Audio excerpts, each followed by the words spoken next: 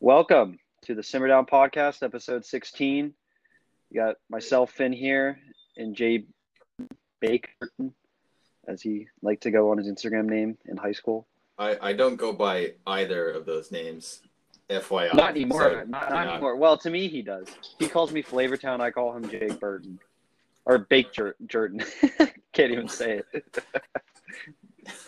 No. Definitely not. Okay. No. To the sports. Let's get to some sports. It's been a while. Sorry, we got another late episode. Things started to happen, and the things that have been happening in the NFL, the events that have transpired in the last 2 weeks have been ridiculous. We're going to cover that today. We had a great college football season opener Saturday night, and then some very bad news the next day. Ja'Marr Chase opting out of the season. Huge blow to LSU football. And they were already depleted on defense, and now the offense just got a little worse as well. And my question is, why isn't Trevor Lawrence opted out? He has nothing to prove. Trey Lance and Justin Fields would have to have a Joe Burrow-type season to leapfrog him, and Trey Lance is only going to get one game this season, and Ohio State's not even playing. So if you ask me, I think Trevor Lawrence opts out. It's just a matter of when. I don't know why he's advocating to have a season, really. It doesn't make a ton of sense to me. I think I see the sense in it. I think Trevor Lawrence is a really competitive player. He's been one of the guys leading the charge to have a season. And he stated early on in his Clemson career that he wanted to stay 4 years. I don't think he'll stay a fourth year now, but I do think he wants to end with a national championship win. They're definitely not satisfied after what happened last year against LSU. So I understand it. A lot of these guys simply just want to play football, and they know that, if they don't have a season now, it's going to be another year till they play again. And I think every guy, even Trevor Lawrence, could, definitely benefit from some extra games or, just another season. He's had some parts of his game where I think he still can improve. He didn't necessarily play well all of last year. And, I think you could argue it'd be a little tough for him because he lost his best receiver and Justin Ross, but I like that he still wants to play. I think a lot of NFL teams will respect that. But I think you're right in terms of if he did opt out, he would be the number one pick regardless. And I think it's a precedent you're going to keep seeing. I just don't understand why Trevor Lawrence has not done it yet. It honestly makes no sense to me because he's the clear-cut number one. There's really no knock on his game, and he's going to be really young coming out still. There's so much upside to him. So I just don't understand it, but we'll see. Anyways, hey, I think he'll improve. I don't want to, go on about it too long, but I think this year he has a lot to prove. He's playing in a tough ACC where, he is to play Notre Dame, North Carolina, Virginia Tech. Those are not easy games, and I think it's going to really show like how competitive he is. Because remember, they almost lost to UNC, and their whole playoff hopes would have been down the drain in that game if UNC converted on that 2-point conversion. So this is a team that got very hot at the end of the year, but they've lost a lot. I think if Trevor Lawrence can show that he can still win a title with what he has now, that's very impressive. I don't know. The risk outweighs the reward to me. Yes, but yeah. That's my opinion.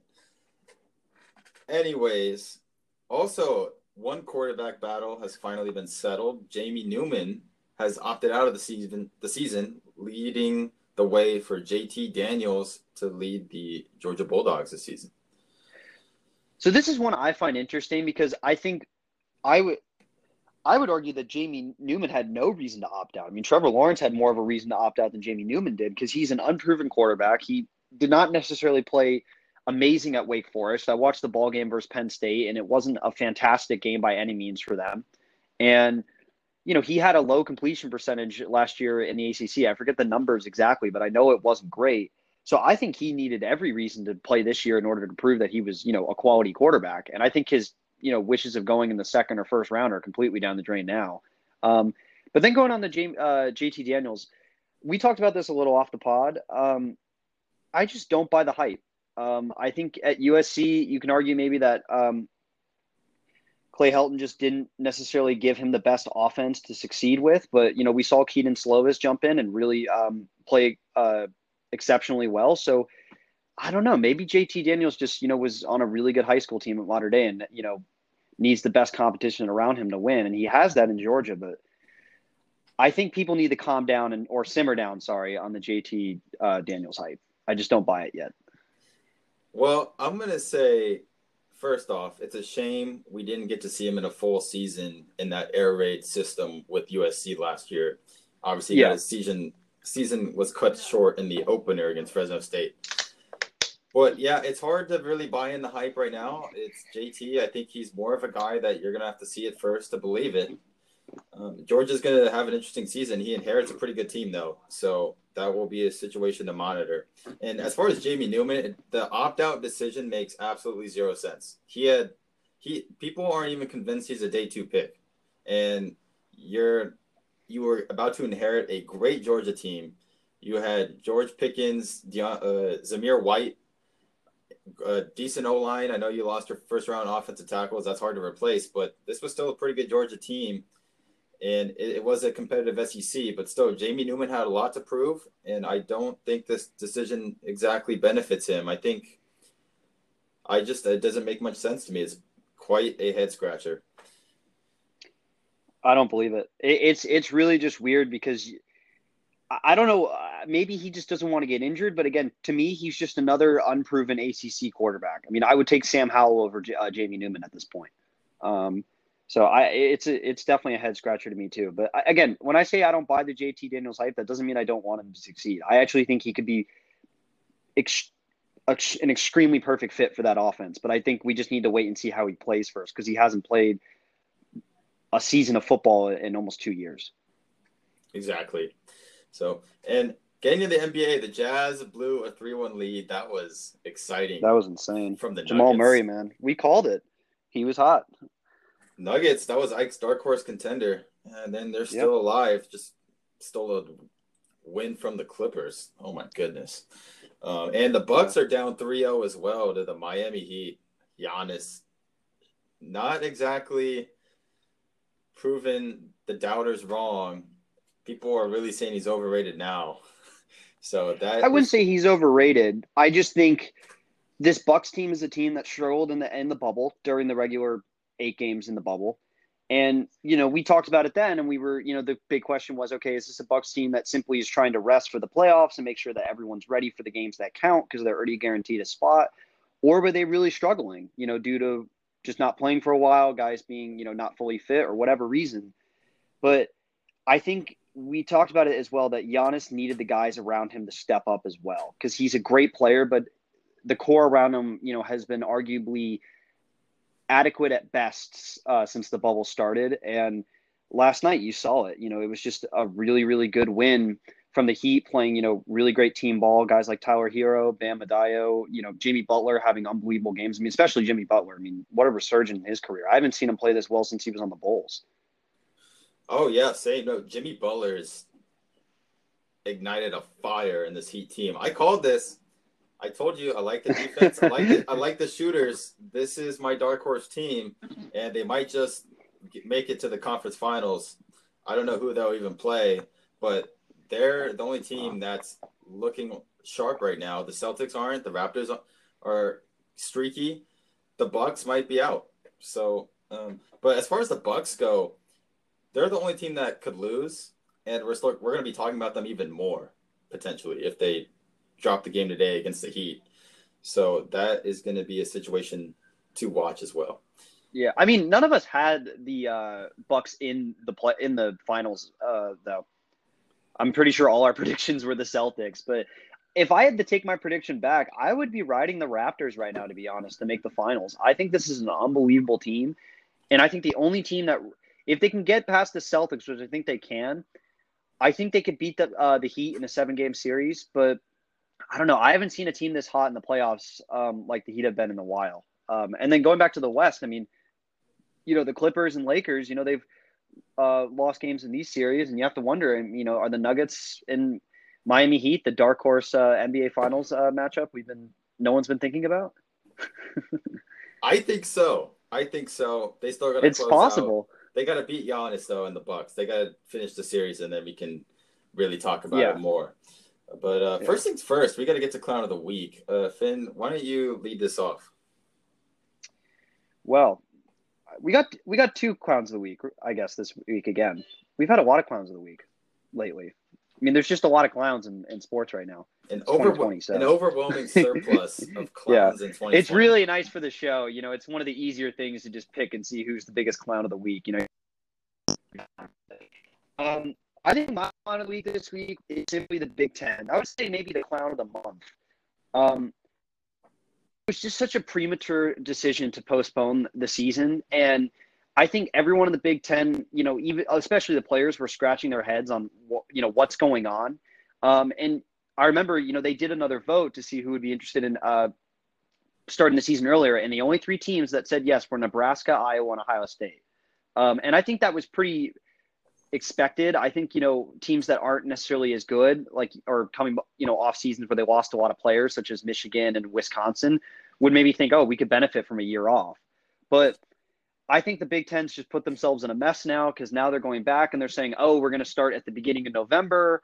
And, you know, then there's reports that that's not even true. And then there's reports that it's the beginning of October. And it just seems like a total mess right now where there's really no leadership.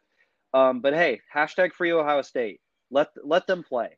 I'm going to say it. I think if we follow social distance guidelines and all the other major conferences are doing it, let Ohio State play. This is Ohio State's year. I arguably think there's no one else in college football that has more talent on the roster than this team.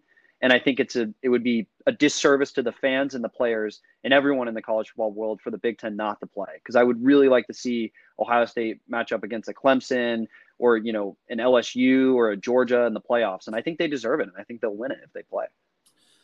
The Big Ten has exhibited such poor leadership that even President Trump had to step in and have a meeting with Kevin Warren, the Big Ten commissioner. It has been just chaos what has been leaked out of the Big Ten. And Dan Patrick, so he reported from one of his sources Tuesday that the Big Ten would be targeting an October 10th start date if they can have all the protocols in place to have a season. And then the Big Ten president's like canned it a couple days later saying October 10th, quote unquote, ain't happening. So, and that they're not considering a fall start date. So it's just been very confusing. And they said this despite the news today that a vaccine could be distributed by November 1st. Also, I want to point out that the Bleacher Report tweet that they sent out saying that, you know, that, Finn, did you see that Penn State study where 33% of student athletes at Penn State had this heart condition called myocardium? Did you see that? No, I did not see that. Oh, well, they put that out there, and then a day later, it was proven false by Joel Klatt. And the study was not at all related to Penn State in any way, shape, or form. So that was a completely false study. So that is not on the table anymore. That is not a valid argument. And then reports surfaced Thursday morning that there would be a revote on a fall start for the Big Ten season. And then a couple guys denied the reports. So we don't even know if there was a revote on Friday or not. The Big Ten hasn't confirmed or denied anything, which has been the most confusing and annoying part of this whole situation. And this is why nobody likes the Big Ten. So, hey, I like the Big Ten, not the president. Okay, well, nobody's saying that Kevin Warren didn't inherit, like, he didn't get dealt a bad hand, because he did with Corona in his first year as commissioner.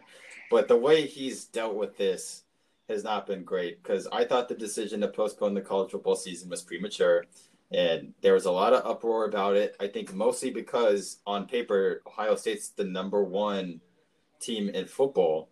They're the top contender in all of college football, and so you cancel the season for them. That is a big blow, especially to the conference. So I don't know. And it will always leave everyone's head scratching. Oh, like who really would have been the national championships if the Big Ten could play? I mean, I think that's one of the more interesting things about this season is that, okay, let's say the Big Ten does play in late March or November. Do you then wait to hold the national championship until the Big Ten finishes so you give teams like Ohio State the chance to play for the title? I would have to think you have to. And if that even means, postponing the national championship until late February, I think you have to give them a chance if they play. Because I think the one thing we can say for the Big Ten now is that they definitely at least have sounded off that they are going to play this fall. It's just a matter of when. So I think there's no doubt that Ohio State will play this fall. I think we both can agree that I think there's probably over a 50% chance that the Big Ten has some sort of season. But what if it starts in the beginning of November and it ends in late December? I mean, what are they going to do with the college football playoff? I mean, these are all interesting things because if they ended up not playing, I mean, I would say whoever won, you'd have to go back and argue, well, arguably the best team in college football that season didn't play because they weren't allowed to because they were just dealt a terrible hand. But I think I understand the Big Ten a little bit just in regards to all the uncertainty happening in the world. But again, this is just such a weird, unprecedented time for college football, especially in the midst of also them wanting to increase the size of the college football playoff as well. It's an interesting decision by them.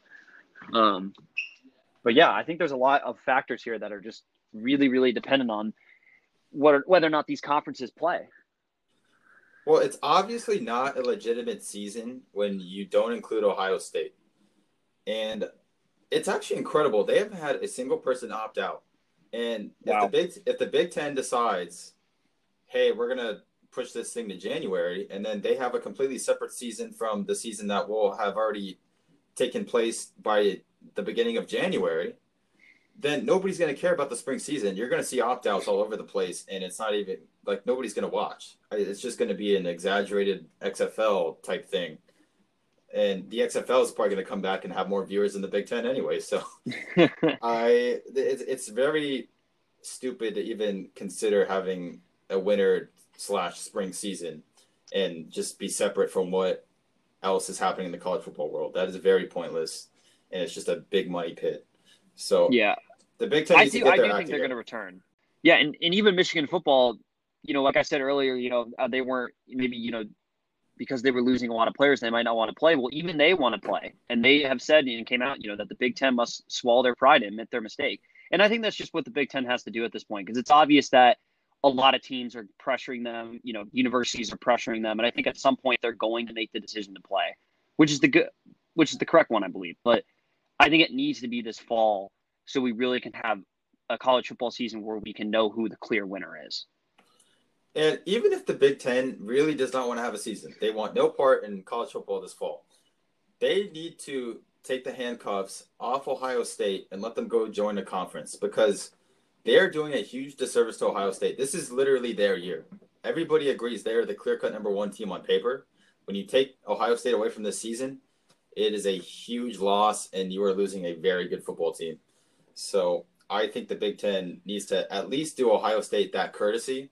I don't know if that will happen, though. Yeah. I mean, it's all up in the air still. Yeah, absolutely. And also, so Earl Thomas was our other clown of the week. Oh, God. He's our second clown of the week. My goodness. Just absolutely shooting himself in the foot, getting cut from the Ravens, and now nobody even wants him. So nicely done, Earl Thomas. Yeah. I mean, there's rumors the Cowboys might sign him, which I think would just be perfect because he just fits Jerry World so well. But, I mean, I just think it was an obvious decision for the Ravens and just one that they needed to make. He obviously disrespected, leaders on the team and, is becoming a cancer in the locker room. And I think it was the smart move by the Ravens to say, you know what, we're not going to deal with this anymore and cut him. And I'm actually someone that believes that he's pretty much past his prime and he's never going to offer anything more than he did last year, which was a decent season, but, completely crumbled in the playoffs. And I think it's good that the Ravens are finally getting rid of this guy because I think he jinxed them before they played the Titans. So. No, I commend the Ravens for making this move, though. There's no reason to have this guy in the locker room on a championship caliber team with the potential to disrupt everything this team is trying to do. And it's not even worth for other teams to bring him in, especially the tank teams, because you're trying to have these young guys develop and, you're trying to build off their success and, be great in the future. What's the point of bringing in Earl Thomas for a year or two just to disrupt everything and delay the progress that these young guys are making and set a poor example for them as well.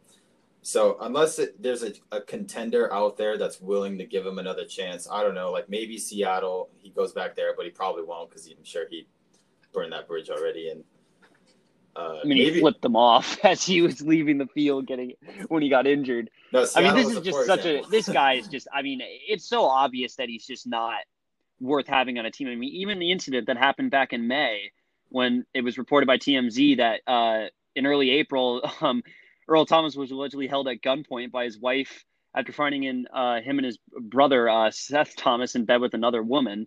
I mean, that again just sets a bad example for the guys in the locker room. So this was a pretty easy decision for the Ravens. And I think, honestly, who knows? Maybe if they win the Super Bowl this year, it'll be like they got rid of the monkey on their back, which was Earl Thomas, keeping them down by his trash talking. Oh, my goodness. We actually probably need to update these Clown of the Year standings. Earl Thomas has made a Seriously, case. he might be up there. He's had a few doozies this year. Well, the Big Ten as well. The Big Ten is definitely in that conversation. So, yep, that's our Clown of the Week. We had two, actually. Nice little 2-for-1 special there. One thing I want to talk about real quick is the NBA boycott, because everybody pretty much made a joke out of this, and they said it was the biggest waste of time, completely destroyed the integrity of the NBA, and I actually disagree. And the reason I say this is because in the short term, I think it brought more awareness. Teams spent the day negotiating with their team owners, and some people got their teammates registered to vote, because some guys still weren't even registered to vote in the NBA, which is incredible. And, you saw Chris Paul do it. I know there's one other team that got completely registered to vote as well. And then the Bucks as well. They initiated this whole thing by postponing their game. Who was it? Against the Magic, I think. And they spent the day talking to the Wisconsin Attorney General and the Wisconsin State Legislature to reconvene after months of inactivity. And now the state government is voting on 9 different police reform bills that were proposed back on June 20th, but they were just sitting there waiting for action to take place on those. So I think that was great for them. And then in the long term, the players just want the owners to use their power to make change in communities. And the perfect example is actually Meek Mill. I don't think a lot of people realize this, but there are rappers like Jay-Z and others that had been trying to help Meek get out of jail for 5 to 6 months. And then Robert Kraft comes in, he visits him in jail, and then 2 weeks later, he's free to go all of a sudden. Wow. And which is, that's huge. So people are just mocking this thing like it was a very stupid gesture that was not well thought out. With the postponement of the games in the NBA and Major League Baseball. But the saying goes, Rome wasn't built in a day. You can only accomplish so much in one day, especially when the playoffs are going on and you're supposed to be locked in and focused on basketball. So I think this was absolutely necessary, especially when NBA had this goal of trying to fix social justice in America, as well as compete for a championship and have a champion at the end of the season. So I think this is actually very effective. Yeah, I think this was great for the NBA. Again, like you said, in the short term, it brings more awareness. It was great that teams spent those days off, actually promoting, change and, speaking with state legislators and, really trying to do something and create, use their platform as professional athletes to, spread the awareness on these issues and create change. And I really love that stuff. And again, in the long term, I think it shows that the NBA is definitely at the forefront of social justice and, political awareness in the sports world. And yeah, it's great that, especially one thing, like guys just not even being registered to vote. You take the day off, to protest these, these atrocities that are happening in the United States, and you use it in a positive way. And that's, getting teammates to, register to vote. And that's something that's so simple, but yet so important to our democracy. And I love that professional sports leagues are really trying to take an initiative on this, after years of really kind of being mum about it. And I think it's something that, a lot of young people and also people of all ages, like to see, especially when we live in a time where, there's more political awareness and, conscious of what you say and what's going on around you than any time before. So I think this was a really good decision by the NBA, as much as some people make fun of it, but I disagree with them. Anyways, that's our 2 cents on the NBA boycott. And speaking of the NBA, going back to the Bucks, who initiated the boycott, they are down 3-0 in their series to the Miami Heat. 3-0.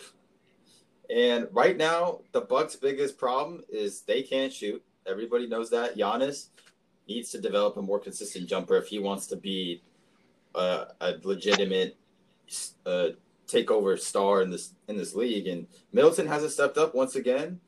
Bledsoe swallows up late in games. Everybody's saying the Bledsoe, but really it's been nothing of the sort in the second half of games. So the question is, if this series ends today and the Bucks are out, they're eliminated in the Eastern Conference semifinals, not even the Eastern Conference finals.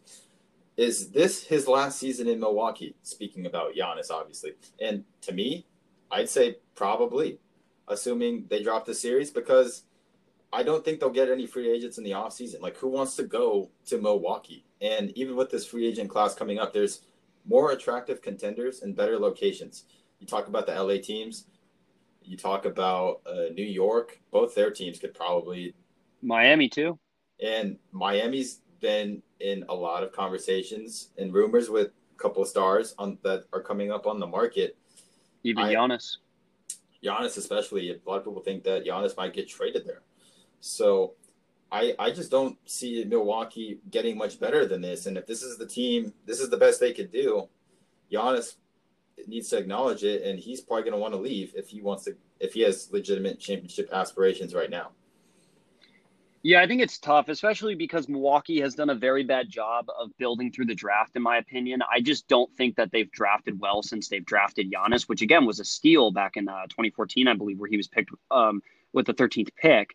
But, they've had guys in the past that just haven't, they've brought in as high first-round picks that haven't been able to gel with Giannis or just simply, did not live up to expectations.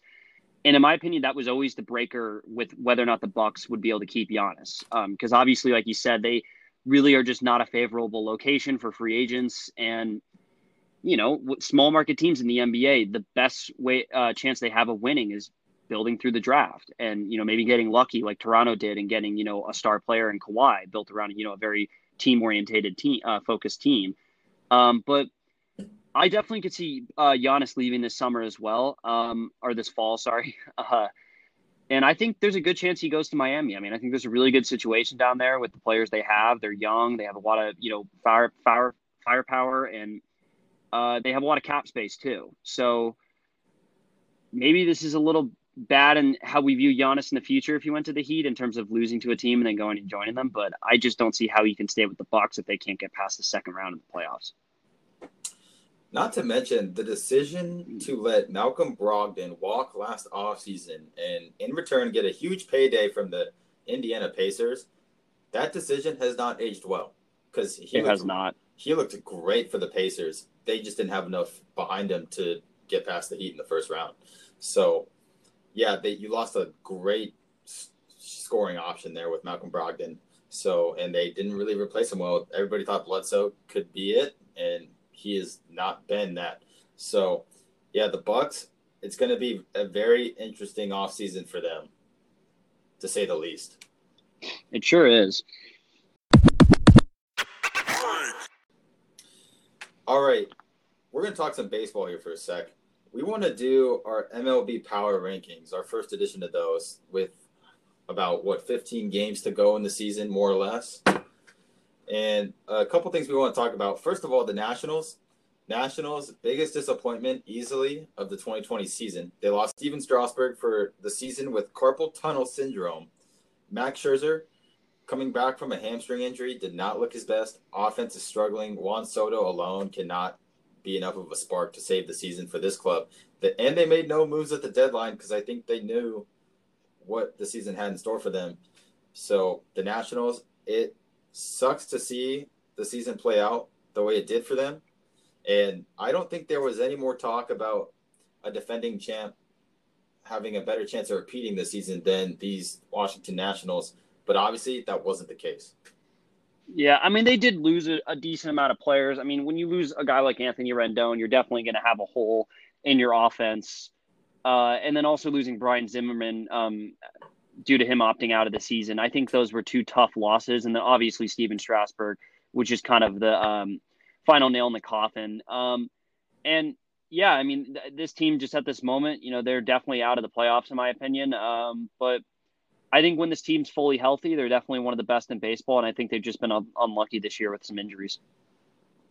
Well, for sure. And one team that was really unlucky last year that just turned it around as of late is the Philadelphia Phillies. They actually started the first major trade of the season, getting Brandon Workman from the Red Sox, hoping to bolster that atrocious bullpen, which at the time had the league worst 8.07 bullpen ERA. And that is bad. That is really bad. And they got another reliever too, just for some added reinforcements in David Phelps from the Brewers. And Finn, I know you probably don't like this team as much as I do now, but Bryce Harper said this team needed to go on a winning streak and win 9 of their next 10. They did exactly that. The Phillies are one of the hottest teams in baseball right now, and they're making a strong postseason push. Could take the East. They still have enough time to do it and get past the Braves. We'll have to see if they do it. And they've had some good pitching, too. Zach Wheeler has been pitching well, the 2.2 ERA for his past 7 starts. And, that's the thing I think Philly needed to improve on was the starting pitching needed to, meet its expectations, and the bullpen, needed to improve. And I think they have. I'm not a huge fan of this team still. I really think that they just remind me of a team that a bunch of talent can never get it to work all together. Obviously Bryce Harper is going to be Bryce Harper and he's going to play well, but they've had some guys step up other offensive spots, such as JT Realmuto, but I'm not totally sold in this team yet. I think they can make an okay run in the playoffs, maybe win a series, but I definitely don't think they're in any sort of contention to win a World Series. But, again, in this shortened season, they could go on a hot streak and win, the next 10 games. And then we could be talking to them about, in the same league as we're talking about some other teams. But at the moment, I think they're still outsiders looking in terms of the World Series contention. But they might be able to make the playoffs. And on the flip side, the New York Yankees have been playing their best baseball. Let me rant, please. Anyways, they swept the Red Sox twice this season, but are 14-18 against everybody else. And they got swept by the Rays. I think they're 1-6 against them this season. And the Rays, it looks like they will hold on and take that division, barring anything dramatic. It's just a disappointment. It's just another disappointment. And again, at some point, you cannot just make the excuse that the injuries are the reason that are holding this team back. That is not an excuse anymore. There's something seriously wrong with this ball club and its inability to keep its best players healthy. And again, they have depth. Like we've talked about guys that are awesome players, like Clint Frazier stepped up. Luke Voigt's become one of the best first basemen in baseball. But if they can't get guys like Aaron Judge and Giancarlo Stanton to stay healthy and then, keep their, bullpen pitchers like Aroldis Chapman,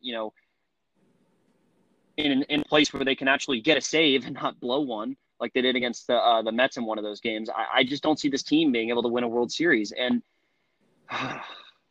Luke Voigt is having an unbelievable season. And if Giancarlo Stanton and Aaron Judge were healthy, it would be an unbelievable trio to see those guys, hit the amount of home runs that just had a great season when he's healthy. It's just getting to the point where you have to wonder, can these guys ever complete a full season at this point? It's just if they're young now and they can't stay healthy, what are they going to be like 3 years from now? So I think this is 60 games. You can't even do it in 60 games. I know this Yankees team I think they have enough assets where they'll never be out of contention in the next 10 years. And they have enough young players to, develop in order to stay competitive, but they do need to make the decision soon about whether or not guys like Giancarlo Stanton and Aaron Judge are worth keeping if they can't stay on the field. So I think this Yankees team, if they can get everyone back and healthy by the start of the playoffs, I think we'll be talking about them in a much different light. But we said the same thing last year, and we know what happened. So I think it's important for this team to really make sure everyone's healthy because this team at the beginning of the season, everyone thought they were going to be playing in the World Series. And now, a lot of people might even say they might not even make it to the championship series in the American League. So there's a lot to be concerned about right now in New York. Not to mention, they just reinstated shortstop Gleyber Torres from the IL, but then they lose Gio Urshela immediately. So that's just. I don't know what the physical trainers are like for the Yankees, but obviously they're not good. Something's going on there. Yeah, there's a lot of hype around the new training staff, and That ship sailed pretty quick. Yeah. Anyways, let's get to our power rankings though. We're gonna start this off. We're gonna just do our top 5 today. And In number depth, and 5, then we might go over our last 5 to make up the top 10. I mean, really quickly, I guess. Just a little power top 5 or top 10. All right. Well, I'm going to start at number 5. Number 5, we got the San Diego Padres, a team where the pitching almost certainly dictates the outcome of the game for them, and they were struggling mightily with injuries in the bullpen. They just reloaded with the resurgent Trevor Rosenthal and Mike Clevenger, the most coveted starting pitcher on the market. Not to mention, huge get for them. Manny Machado is an offensive force once again. Will Myers is slugging. And by the way, they already have a guy named Fernando Tatis Jr., if you haven't heard of him. And after the trade deadline, Fangraphs immediately updated the World Series odds to second best in Major League Baseball. The best-looking team on paper right now to contend with the LA Dodgers. And the crazy thing, too, is the fact that A.J. Preller was able to keep essentially all our top farm system players. We're still considered one of the best farm systems in baseball, even after, arguably most coveted, pieces that people wanted that were on the deadline. I don't know how he did it, but it's pretty impressive, especially when you think of who we kept and who we really had to let go, which wasn't that much. And in most cases, you would think that we would have had to give up almost our entire prospect pool for the guys that we got. But this is definitely a really, really interesting team now. I mean, we've already been talking about them building up their hype all season long, but now that they finally have some decent pitching, we won't have to, rely on guys like Craig Stammen to blow games anymore. And they've had a tough series against the A's this weekend. They've won the first game. They lost last night. But, I think today they can definitely, close out and win the series. But again, we still have seen at some points the pitching determine games, especially when the bats don't get hot. But luckily for us, what has been unbelievable to see for the Padres is even if the bats stay cold at the beginning of the games, we've had an ability in late games to be able to get the bats on fire and win and score like 8 runs in the 8th for the W. So I think the Padres are definitely going to make a playoff run. I think the Dodgers are definitely the clear-cut team that is in their way in the NL, but I'm excited for this team, man. It's just been so fun to watch them this year. It's been such a different Padres team from whatever we've seen before, and the fact that they reloaded on it, I'm hyped. I'm mud hyped. Padre fans know what I'm talking about. There's nobody that I am mud on. There's nobody that loves Padres What are you gonna baseball. There's nobody that loves Padres baseball more than that guy, Mark Grant, in the booth for the Padres. Mark Grant. Mud Grant, baby. Mud Grant is, I'm as hyped as Mud Grant is when he's watching Tatis hit a homer. That guy just loves baseball. He's just the most intense baseball announcer in the most happy way ever. It's so confusing. And him and Don together in the booth. I'm telling you guys, if you're not a Padre fan, you got to listen to them in the booth. They might not. I think they might be competing with the Mets booth this season. I don't know. Maybe we're just biased, but I do love the Padre booth as much as the Mets. I respect to the Mets booth though. They're hilarious too. And Finn, that's actually a really good point that doesn't get talked about enough. Is in these trades, the Padres only gave up 2 of their top 10 prospects, and neither of which were in the top 5. So that is incredible if you're AJ Preller. I don't know how he did it, but that is not getting talked about enough. Anyways, we really like the Padres going forward. At number 4 on this list, we got the Chicago White Sox. I don't think there's anybody hotter in baseball right now than these guys. And Dallas Keuchel has been great. Jose Abreu is on fire, and he demolished the Cubs in that series with 6 homers in 4 games. Luis Robert, exciting young player, combined with Abreu and Tim Anderson. Their high-powered offense could propel them in the postseason if it stays hot. The question mark is really with their pitching. So, but as far as I know, they're taking over as the best team in baseball in Chicago. I mean, they've been unbelievable, and I think a lot at the during the offseason, I think a lot of people might have seen Dallas Keuchel as a risky signing, but I mean, he's been sensational this year with a 2.42 ERA over 48 in the 3rd innings.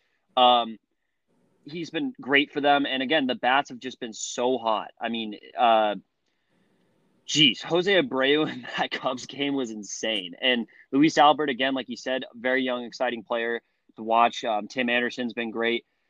Yeah, I mean, they're dangerous. And again, I think if you look at them in comparison to a team like the Yankees, I don't know how you couldn't take the White Sox right now. I mean, they just simply just have a much more dominant team. They've been able to stay healthy, which is the big thing. So I'm really excited for this White Sox team. And at number three, we got the Athletics. They've stayed pretty consistently around the top three the whole year.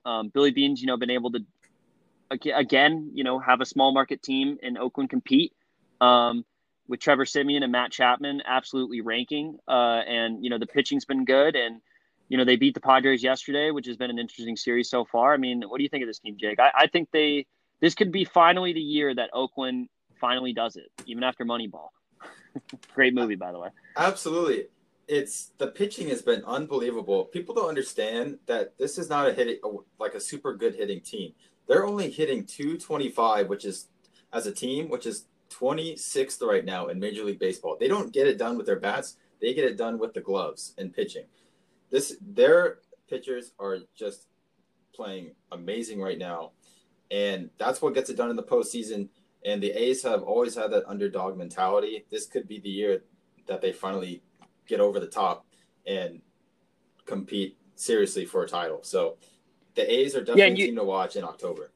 Yeah, and you talked about that weak offense, and obviously, like we said, Trevor Simeon and Matt Chapman are hitting the ball really well, but all it takes is for an offense to click, at some point in the season and go on a run where they get, the entire team's bats are hot. And again, if the pitching continues to stay as good as it is, especially with the fielding as well, those are the two hardest parts of winning a World Series, and they have those two down. So if they can get the hitting a bit to be a little bit more explosive, they might be the favorite going into the playoffs. I really think this is a dangerous team.